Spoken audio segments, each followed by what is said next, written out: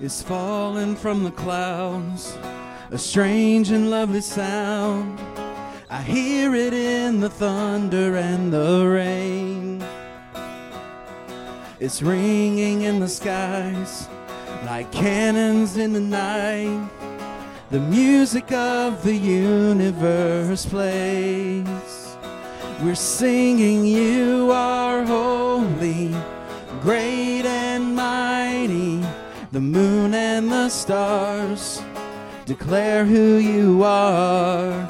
I'm so unworthy, but still you love me. Forever my heart will sing of how great you are.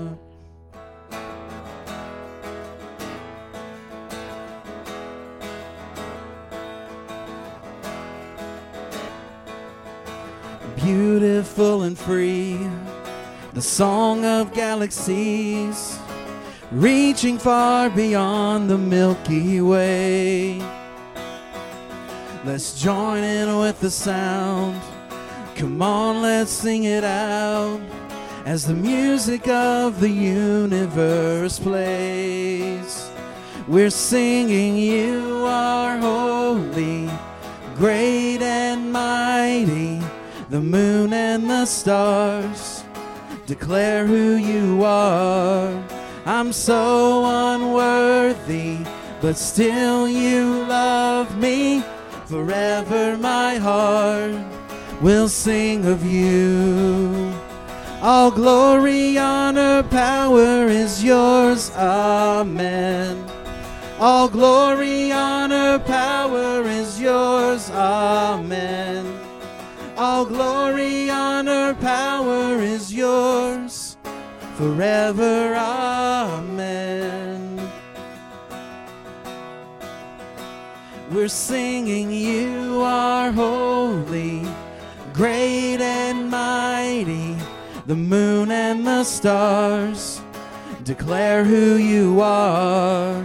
I'm so unworthy, but still you love me. Forever my heart will sing of how great you are.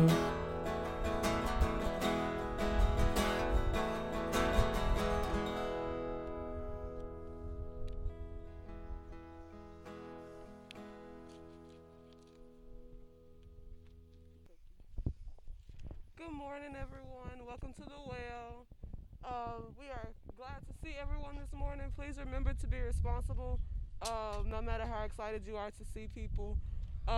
This week we're starting a new series, Desperation. When we come to worship, why are we here? We're gonna get started with our offering. Please remember to give. School starting back soon. There's 3 ways to give. You can give in person, through the website, and text to give. Good morning, everybody. We had a little bit of issue with the wind up here. It's always fun. So as we start worship, first song is Your Grace Is Enough. If you want to look up the lyrics on your phones, that's fine. Just make sure we do that. Make sure that we're not singing loud. Yes, let's get a mask on. You got a mask on, you can do whatever you want.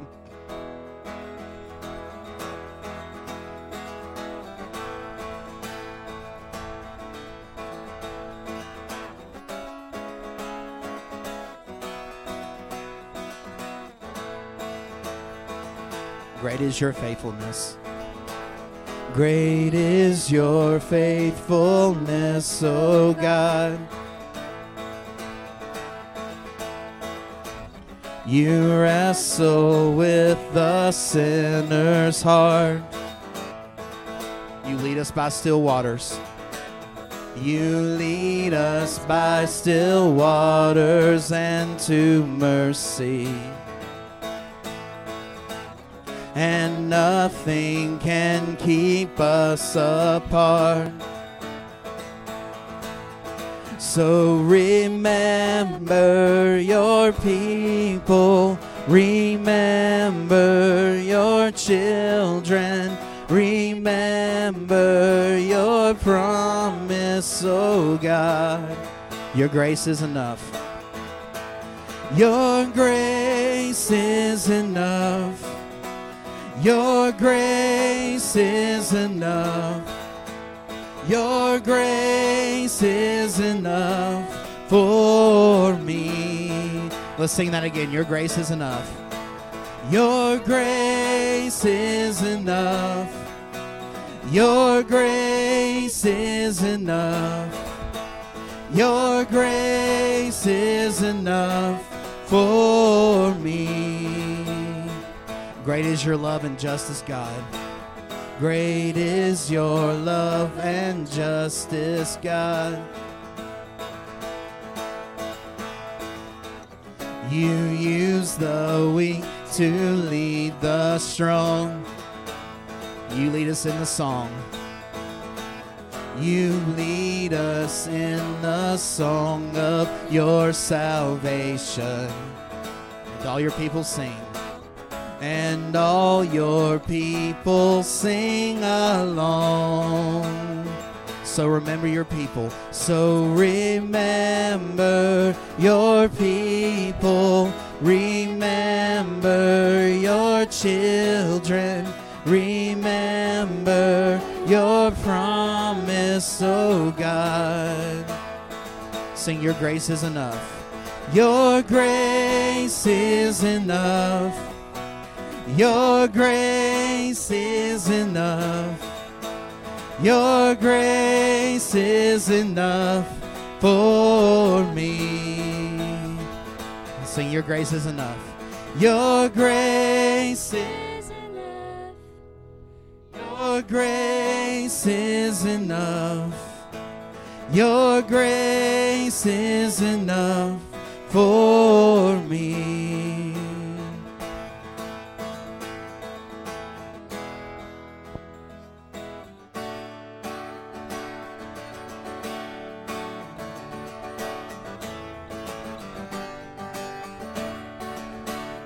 I stand amazed in the presence of Jesus the Nazarene, and wonder how he could love me, a sinner condemned unclean, singing how marvelous, how wonderful, and my song shall ever be. How marvelous, how wonderful is my Savior's love for me. Let's sing, I stand amazed in the presence. I stand amazed in the presence of Jesus the Nazarene, and wonder how he could love me, a sinner condemned unclean, singing how marvelous, how wonderful, and my song shall ever be. How marvelous, how wonderful is my Savior's love for me. He took my sins and my sorrows. He took my sins and my sorrows. He made them his very own. He bore the burden to Calvary and suffered and died alone, singing how marvelous, how wonderful, and my song shall ever be.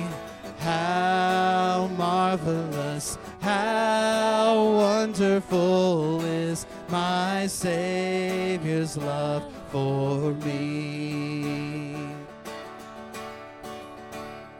When with the ransomed in glory his face I at last shall see, 'twill will be my joy through the ages, to sing of his love for me, singing how marvelous, how wonderful, and my song shall ever be.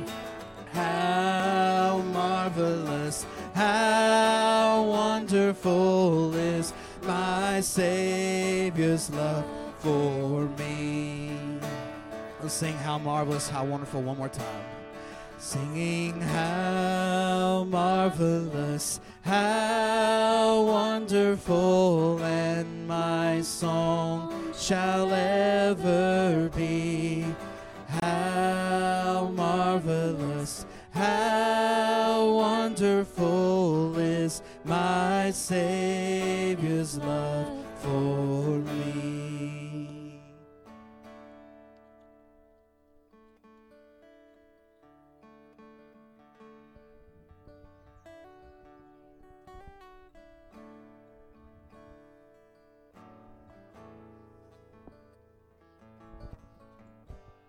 Please join me in saying the Apostles' Creed, and remember to speak up since you have your mask on so you can be heard a little better. I believe in God the Father Almighty, maker of heaven and earth, and in Jesus Christ, his only Son, our Lord, who is conceived by the Holy Spirit, born of the Virgin Mary, suffered under Pontius Pilate, was crucified, died, and was buried.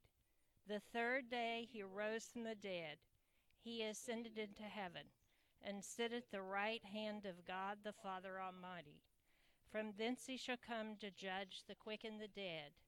I believe in the Holy Spirit, the Holy Catholic Church, the communion of saints, the forgiveness of sins, the resurrection of the body, and the life everlasting. Amen. Amen. Thank you, Jeanette.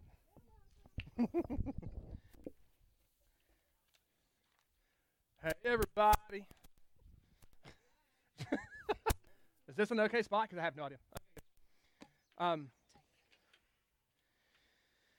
don't know about y'all, and y'all. Well, actually, I do. Let me just tell you, I do know about y'all because nobody else processes this stuff like I do. Because I'm a total theological dork. I have realized that the pandemic has truly challenged church theory in a big way. I know church theory is in like churchology. I don't know what you want to call it. It's not really called church theory in seminary or anything like that. It's just called theology and then some, I guess. But I've always understood it's church theory. And very much like you study business and very much like you study the art and the crafts that you guys all do, there is a study, so to speak, of church as well. And these are things that I love getting into and really kind of diving in and seeing the inner workings of the church. And so the pandemic has really challenged all that, right? So when we went on spring break and we took the teenagers to New York City, of all places, sorry, y'all, we had planned that like a year in advance. When we went, we decided to make the journey because there was only about 200 cases at the time. In fact, when we went, there were less than 20 when we made the decision to go. By the time we left, there was about 200 cases, and now there's 200,000 cases. So, sorry, we made a mistake. But anyway, we came back okay. Nobody was sick coming back, praise be to God. But anyway, so as we're making this journey back, though, I'm driving, like, we're on the phone with folks trying to figure out what worship looks like in the next week, right? Like, pandemics have truly just changed how it is that we view things, how we do things. In addition to that, man, so like it forced us to ask this question, okay, this is how we're doing worship this week, or how are we moving forward? The question became, what is essential? So like, what is the most important stuff that we need to make sure that we retain? What do we hold on to? Feels like so cool because it feels like I'm in a stadium because the bounce back was off the trees. That is so cool. I really feel like a televangelist for a moment. But for true though, like what is essential? And what I began to learn was it was easy. It was certainly easy to drop some things, right? It was really, really crazy to see how quickly things got let go of. Talking to other pastors and stuff, I began to hear of things. They were like, this isn't important, this isn't important, this isn't important. And praise be to God, I really, and this is, I think is a little bit of a testament to who we are as the Well. We didn't honestly have to let go of much of anything, if anything. But we absolutely had to adjust how we did ministry. So let me ask you this. What do you think is essential? What made the cut as the minimal pieces of church that we absolutely feel like we need to have? Ready to go. And I'll speak answers out too as I hear them. Music. I'll call that worship. I'm going to put a word in your mouth you probably didn't mean to, but that's worship, right? So what we're doing now, including the music aspect of that, is essential. And I truly believe that music is essential to worship. I don't believe that you can really have, you can have worship without music, but I'm saying that the church from its very beginning had worshipful songs. It had singing involved in worship. So I do think that's critical. So what else? What are the other things that made it? There are really about 2 or 3 things that made it in our church. What's that? Connections, yes. How?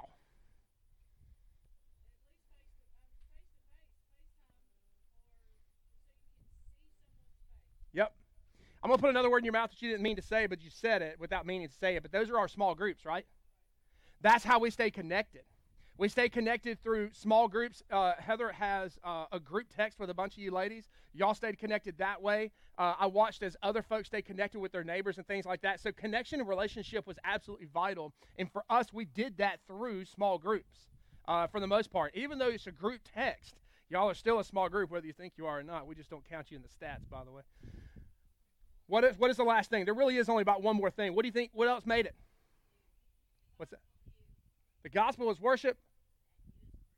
That's worship. What's that? That's worship. Mission.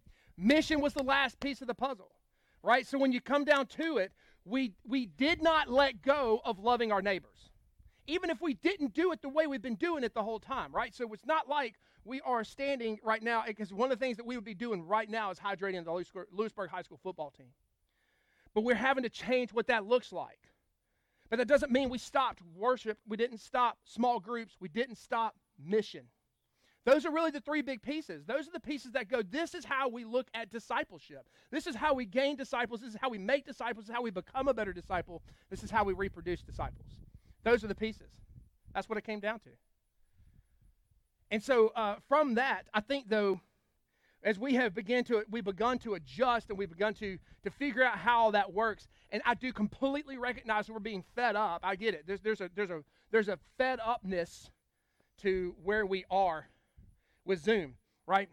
You can only do so much Zoom. You can only do so much FaceTime. You can only do so much Facebook Messenger calling. And what's the other one? Google Groups or Google whatever. I don't know. There's like 50 of them. But I know it's called is Zoom fatigue. Like, I totally get it. It doesn't replace what we do in person. But listen, I think that the pandemic is now forcing us to ask a different question. And I'm probably going to peeve a lot of you, and I apologize. I'm just going to apologize straight up front. And this is not directed at any one person or group. It's not even directed at the Well. It's directed at us understanding why it is we do what we do. But I think now that we have seen states start to reopen, we have seen things start to go back, there has been an absolute desire, because the question has changed from not from what is essential, but when are we going to reopen, right? As we see states open back up, as we see events open back up, as we see places go back, we're like, hey, why isn't the church reopening? And that's a question that we really truly have to ask ourselves a lot and begin to evaluate, just like we have to evaluate church, and we have to evaluate where we are. When it comes to what's essential, we have to evaluate why reopen. And the question then becomes, okay, why is it that we are here? And that's the question that I want us to really wrestle with. Why are we here? And I think you heard part of it is in relationships. Like, that's one of the biggest reasons why, right? Because we're tired of Zoom. We're tired of doing this digitally. We want to be in person. We want to have that context. There's nothing outside of personal contact. You can't replicate that. Like, I totally get that. And that's absolutely a hardcore, at its very core, that is a great reason. But if that's the reason why we're working on doing reopening, I think we need to evaluate. Because here's the thing, watch this. The thing that I keep hearing more from anybody, there's relationships is one of them, but can I tell you what I hear in the background more than anything else? And this is just around, just talking to folks, just talking to people, talking to preachers, talking to other ministers around here. The word normal keeps coming back. We want normalcy. For the love of all things holy, we just want things to go back to normal. Right? And that's the part I want us to dive into. I want us to really truly explore what that means when we start talking about normal. What does it mean to go back to normal? And what does that mean theologically? Because I think it has repercussions behind what we're doing and why we're doing it. And so I feel like there's a pandemic, as the pandemic continues to loom, and as I don't think that it's not lost on me that as right now we are spiking higher than ever. We've had this push to go back to normalcy. Throw it all to the wind. Let's go back to normalcy. And so, like I said, I know this is going to be controversial for a lot of us. I'm not trying to press anybody's buttons, but I feel like as a pastor, I feel like we have to explore this. And it's this concept of desperation. That's what this series is about. Desperation. What is it that we are desperate for? And what is it that Scripture says that we are supposed to be desperate about? Those are the two things to me that we are going to be talking about. Today, specifically, we're going to be talking about comfort. Because what holy desperation does is it forces us away from comfort. Yes, we're out here in tents. We're out here in mass.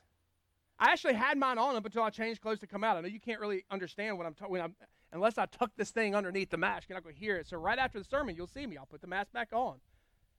Because I love y'all, and I respect y'all, and I want to make sure that you are safe from me more than anything else.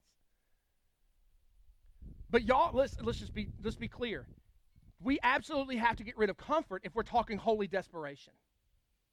There is a fear that comes from holy desperation, well, a lack of holy desperation. There is a fear that drives us. The fear of the unknown challenges us. The fear of not understanding what's ahead of us, the fear of not grasping what could happen or what we might have to do, or even a fear of difficult times. We don't want to have to deal with difficulty. And that's what today is about, and that's what specifically this whole series is about, is to push towards a holy desperation. So, last week, we talked Leviticus. I couldn't help it. We got to go through Exodus and Numbers. Is that fair? like, could we make these scriptures any more difficult, right? Because, my Lord, he just taught Leviticus. But let's look at 3 scriptures today. And I want you to see the progression that we're talking about, okay? So let's go. Open your Bibles up, or open your phone apps to whatever you want to talk about here. Open them up to Exodus 16. And before we get too far into Exodus 16, while you're looking it up, let me give us, I'm going to have to search that one next. Let me give us a little background. Let's go back a bit. So, and yeah, Nelson, you're right. The use of the phone, that is beautiful. Good job. Okay. Let's go back a bit to the understanding of Egypt. Let's go back a bit to the understanding of what was going on in Exodus 16. In Exodus 16, let me give you a quick background history to lead us up to this point. If you will remember, there was a famine in Canaan. Joseph was overseeing the famine in Egypt, right? And he discovered his brothers had all come in to ask for food. Are y'all with me on this? Are y'all remember this? They didn't remember him. They didn't recognize him because it had been a long time.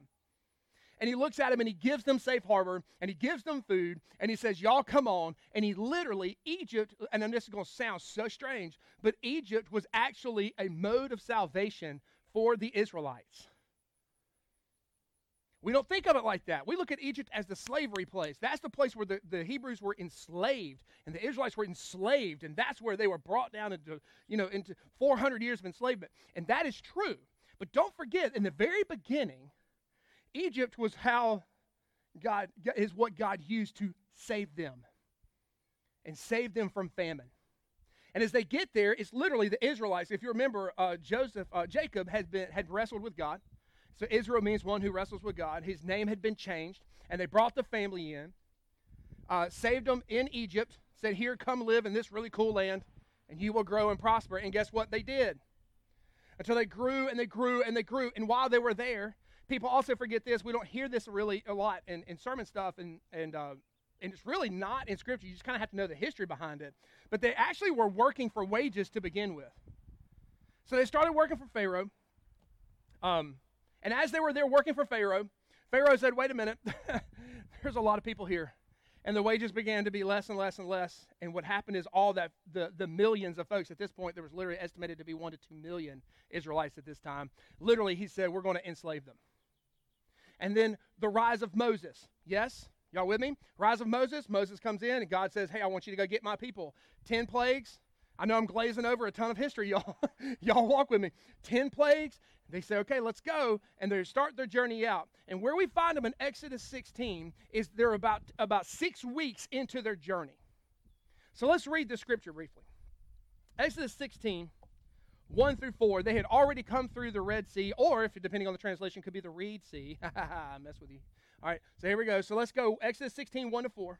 It says, the whole Israelite community set out from Elim and came to the desert of Sin, which is between Elim and Sinai, on the 15th day of the second month after they had come out of Egypt. So about roughly 6 weeks after they have left. In the desert, the whole community grumbled against Moses and Aaron, and the Israelites said to them, if only we had died by the Lord's hand in Egypt. There we sat around pots of meat and ate all the food we wanted, but you have brought us out into the desert to starve this entire assembly to death. So the question is becoming interesting to me. The question is, where's the beef? Dad jokes. Okay, that's the question. Where's the beef? That's really it. So it's like, where's our food coming from? I don't understand. We've been out here 6 weeks, and where's the fear? The people are becoming uncomfortable because they don't know what's ahead. They're looking ahead and they're going, we don't see anywhere out in the desert where food is going to be provided for us. They're becoming uncomfortable. Where's the food? And what was their response? Let's go back. Don't you love the nostalgia? Hey, back in Egypt, we had really huge pots of food. Do you realize what they have done? Right, is they had missed the whole enslavement part. They let go of the slavery aspect, the forced labor aspect, because literally here's what they said. We sat around pots of meat and ate all the food we wanted. That's what they remembered at this point. Because they had become so uncomfortable that the focus was on that which made them uncomfortable. And they said, let's go back. Now, I know I'm not this kind of preacher. Today I'm going to ask you to do this. I want you to literally say this out loud with me. Let's go back. Are you ready? Let's go back. Let's go back. So fast forward just a little bit because it's not over. That's just the manna because God did provide. God said, I hear you. I'm going to provide for you something new. We're going to provide manna. So then we get into Numbers. Fast forward to Numbers chapter 11.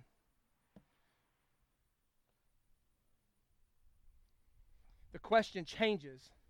It's no longer where's the food. Listen to Numbers chapter 11. We're going to go verses, hang on a second. We're going to go verses 4 through 6. Up to this point now, they had been out in the desert. I did not go back and count the exact amount of time, but it basically has been a lot longer. But we're not into the 40 years part. You know what I mean? Because they had not made it there. They had not rejected the land yet. So here we are. So watch this. It says, the rabble with them began to crave other food. And again, the Israelites started wailing and said, if only we had meat to eat. We remembered the fish we ate in Egypt at no cost. Also the cucumbers, melons, leeks, onions, and garlic. But now we have lost our appetite. We never see anything but this. The question is no longer where's the food. The question has become where's the variety? Where's the variety of food? They're becoming uncomfortable. Listen, I want to remind us. Just let me remind you what manna looked like. Take your box of Frosted Flakes and dump it on your table. That's what manna looked like. It is pretty well believed that it was just this crusty resin-like material that they could smash and cook and make it into stuff, or they could, put more together. And kind of, it looked like Frosted Flakes. And they're like, we're tired of eating Frosted Flakes, God. We're tired of this breakfast food or this cereal-looking thing. Where's the variety? Now, can you imagine? Listen to the nostalgia. Listen to the nostalgia. Earlier, it was, the pots of meat. Yeah, pots of meat. But listen to this one more time. We remember the fish we ate in Egypt at no cost. They're uncomfortable because they want variety. But can you imagine the nostalgia in this one? Can y'all imagine? I'm not sure if you can do this. The sarcasm in me just drives up. It really goes out the roof when I hear this line. Also, the cucumbers, melons, leeks, onions, and garlic. Now, if you can just imagine somebody is going, you're literally crowd controlling this, and they're going, Moses, come on, man, where's the variety? Where's the variety? We had free fish. And somebody went, don't forget the cucumbers. And then somebody else yelled out, and the onions. Oh, the garlic. My Lord, the garlic. Can you imagine this whole scene as it plays out? And Moses is probably sitting here going. But what were they saying to do? Y'all ready to say it again? Let's go back. Let's go back. But they're not done. Flip over a few more chapters to number 14. Numbers 14. We're going to go back again to verses 1 through 4. The question is not where's the food. The question is not where's the variety. The question changes a little bit this time. Listen to Numbers 14, 1 to 4. It says, that night all the members of the community raised their voices and wept aloud. Now, let me remind you what all had happened. They had gotten to the promised land. They had had people go in and scout the promised land. And when they came back, they had a report. And the report was, hey, bro, out there is huge. The land swallows people alive. What are we going to do? It says, that night all the members of the community raised their voices and wept aloud. All the Israelites grumbled against Moses and Aaron. Same scene. Are y'all with me on this? It's the same scene. And the whole assembly said to them, if only we had died in Egypt or in this wilderness, why is the Lord bringing us out to this land only to let us fall by the sword? Our wives and children will be taken as plunder. Won't it be better? Here it is. They actually finally said it out loud. Wouldn't it be better for us to go back to Egypt? And they said to each other, we should choose a leader and go back to Egypt. Mutiny. Yeah.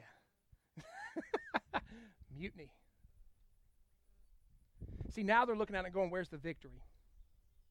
They've asked God, where's the food? He gave them manna. And in God's total sarcasm, they asked him, where's the meat? And he gave them quail. He gave them so much quail, they literally became sick of it. He gave them quail for a month. And there was so much of it, it's believed to be roughly about knee deep for as far as they could see. That's a lot of quail. And then they went, okay, now we're here. The very thing we have been pushing towards, the very things you have been leading us towards, and we get here and we go, oh my gosh, look at the size of the people, and look at how the land swallows them up. We are nothing but ants to these people. Where's the victory? And they say, let's go back.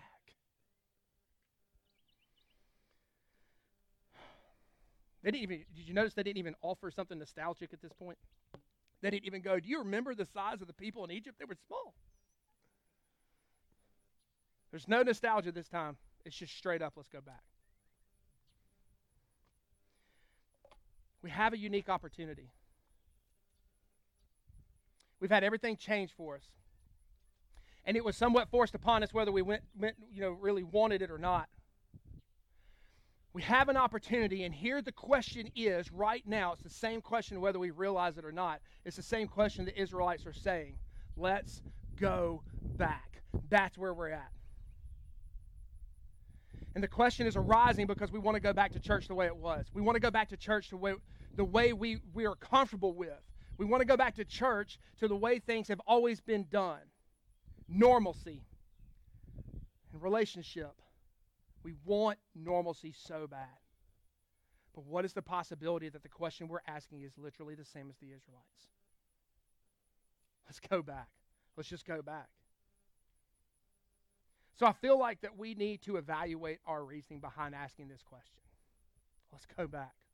Can we go back to reopen? Can we go back to worship? Because let's be honest, the Israelites were uncomfortable at about every turn they made. And we are uncomfortable at all of the turns that we are making as well. We are uncertain about what anything holds in the future. It feels like just about every single day there's new information. It feels like there's a new direction. It feels like there's a new way of protecting ourselves. It feels like there's something completely new we have to deal with.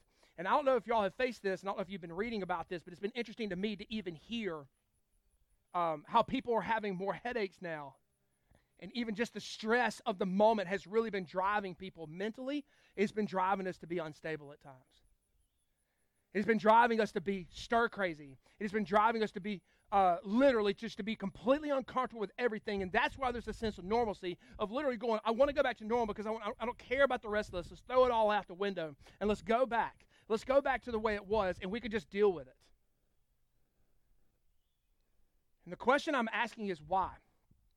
I understand that we don't know. We haven't, just look, the Israelites are like, I don't see where the food is going to come from. I don't see where the meat is going to come from. I don't see where the victory is going to come from. And here we are sitting literally right about 6 weeks before school starts. And at this point, has it been stated what we're doing? Yes. But do we also recognize that that's probably going to change tomorrow? Yes. So school is uncertain. Our jobs are uncertain. Finances are uncertain. My God, the college football is uncertain. What has this world come to, y'all? What are we doing? I will never forget the tweet. I thought this is probably one of the funniest tweets. They said, all right, cancel college football and the SEC will figure out how to fix the pandemic. And I thought, you dang right. Yeah, dang right.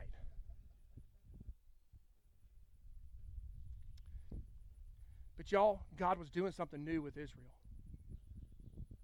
He was taking them out of something they had known for 400 years. And he was not leaving them where they were. And he was bringing them to something new. He was bringing them to something better. Egypt was a point of salvation at one point. And it helped to get them out of famine, and it helped to bring them into a place where they were actually able to thrive. But where they were no longer going to thrive. And God said, let's go. Not let's go back, let's go somewhere else. What is the possibility? And listen, they were missing it, y'all. They were missing it because they were uncomfortable. What is the possibility that God is leading us to something different? What is the possibility that God is challenging us to get out of where we have been and bringing us to somewhere new?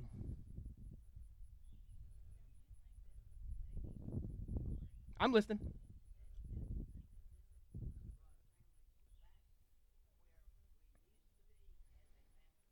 I do not. I don't. She asked the question, do I believe that this has been something that the families have been brought back into a family unit like we used to be? I won't tell you no. And the reason why is because the numbers of domestic abuse are skyrocketing.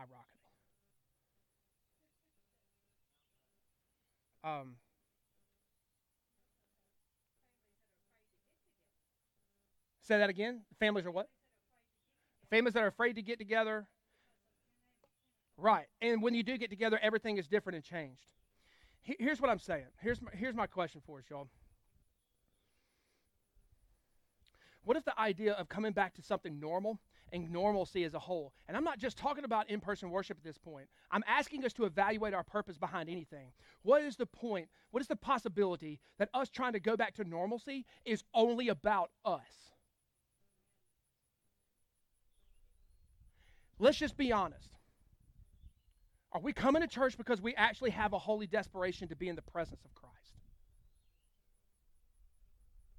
Or is it only because we want to be back together?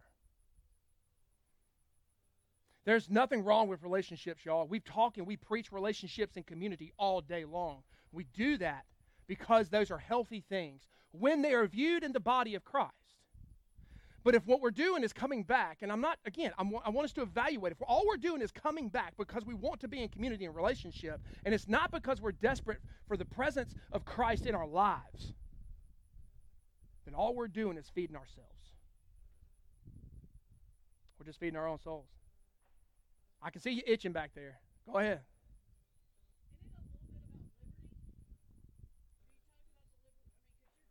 She asked if it's about liberty, by the way.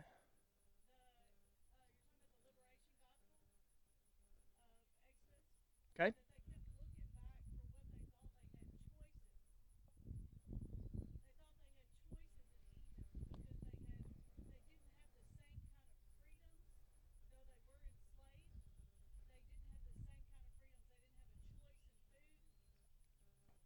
You're talking about because when they're in the desert, they didn't have choices, and when they're back in Egypt, they did.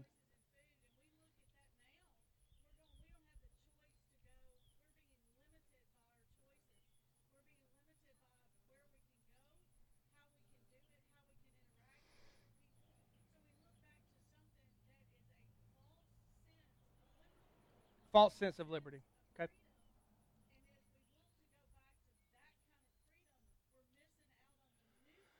Right. All right. I feel like a Spanish translator with an English guy trying to translate this into Spanish or English or whatever. So I'm going to take her entire concept for our online folks and try my best to nutshell that. So here we go. I'm going to try to translate as best I can. She's asking the question, what if this is really just a false sense of liberty? So as out in the desert, tell me if I'm misrepresenting, but out in the desert, they felt like they didn't have choices. But back in Egypt, they felt like they did. So they felt like there was more freedom because back there in Egypt, they actually had choices of what they wanted to do. But where God was taking them, or actually God was doing something new with it, and they were missing it because they were looking at choices of freedom, which really are not freedom. Okay. Yes. So here's the thing I want to push, and that could very well be the case. And honestly, God, I don't think that's wrong at all. But what's the possibility, too? What's the possibility we've made golden calves out of our buildings? What's the possibility we've made golden calves out of our programs at church? What's the possibility that we've made golden calves about how we do church altogether? We have tried our very best. We have tried our very best about changing and stretching that out. About changing the focus of why we do church, right? We have tried our best to go, okay, let's get outside of our four walls and let's go be in the community and let's go and be the hands and feet of Christ. It's the very thing that as the well at Lewisburg, this is what has made us who we are, is that we get outside the box and we go, how is it that we can say, forget our comfort. It's not about bringing people in. It's not an attractional model. There is a model. There is a mix of a little bit of a both. But the idea is, how is it that we can get out and go? What if we've made a golden calf out of our location?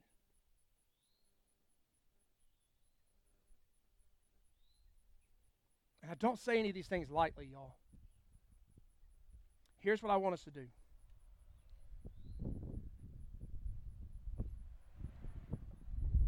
I want you to evaluate why it is you're here.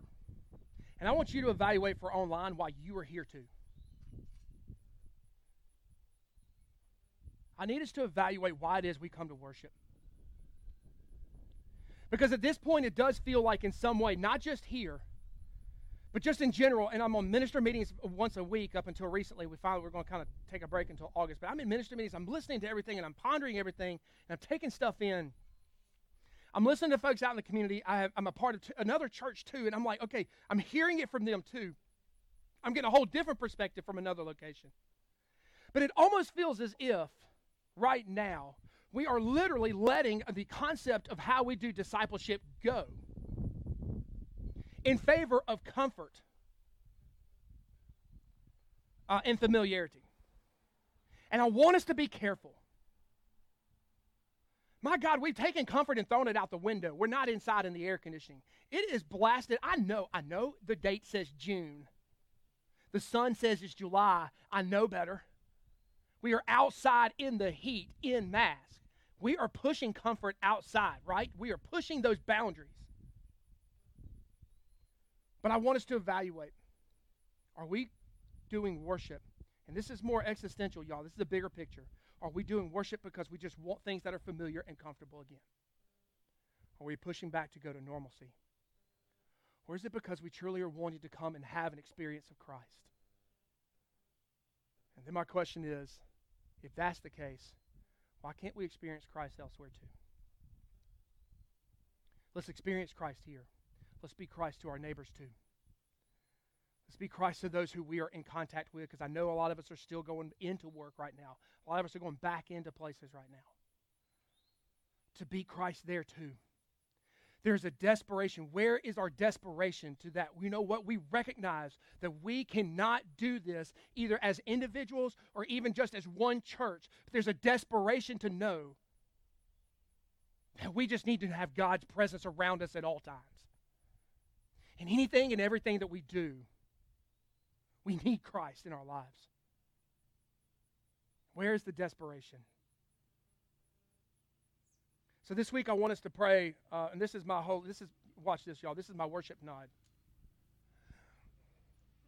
I need us to truly evaluate why it is we're pushing to come back to in-person worship. Not just here. I'm talking about existentially. I'm talking about across the board, y'all.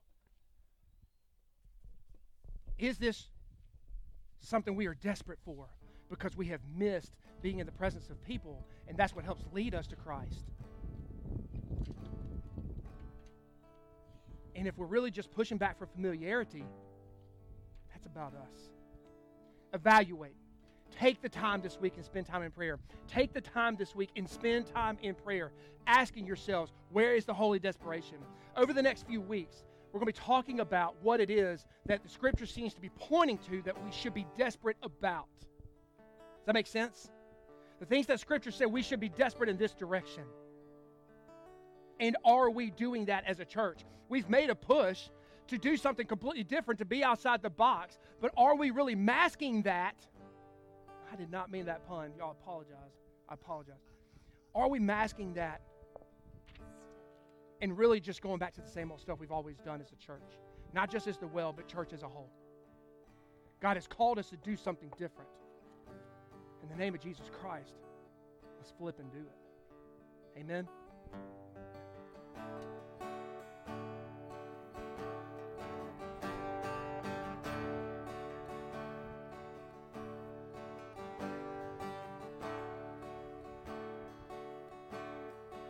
I searched the world, but it couldn't fill me. A man's empty praise and treasures that fade are never enough. Then you came along and put me back together. And every desire is now satisfied here in your love. Oh, there's nothing better than you. Oh, there's nothing better than you, Lord. There's nothing. Nothing is better than you.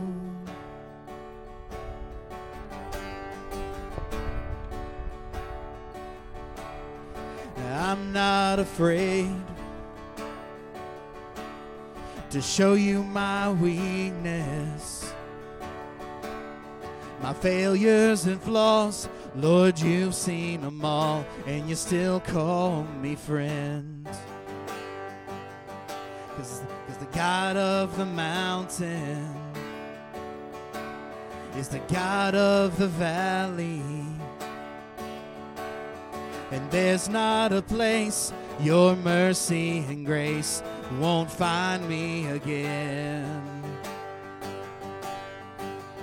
Oh, there's nothing better than you. Oh, there's nothing better than you, Lord. There's nothing. Nothing is better than you. Oh, there's nothing better than you. Oh, there's nothing better than you, Lord. There's nothing. Nothing is better than you.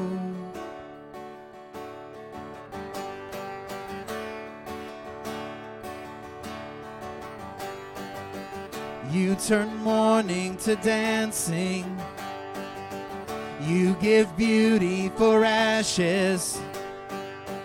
You turn shame into glory.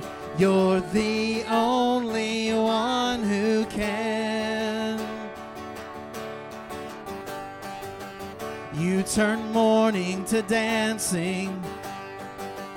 You give beauty for ashes. You turn shame into glory. You're the only one who can. You turn graves into gardens. You turn moans into armies. You turn seas into highways. You're the only one who can. You turn graves into gardens. You turn bones into armies. You turn seas into highways. You're the only one who can. Oh, there's nothing better than you. Oh, there's nothing better than you, Lord. There's nothing. Nothing is better than you. Oh, there's nothing better than you, Lord. There's nothing better than you, Lord. There's nothing. Nothing is better than you. You turn mourning to dancing. You give beauty for ashes. You turn shame into glory. You're the only one who can. You turn graves into gardens. You turn bones into armies. You turn seas into highways. You're the only one who can. You're the only one who can. You're the only one who can.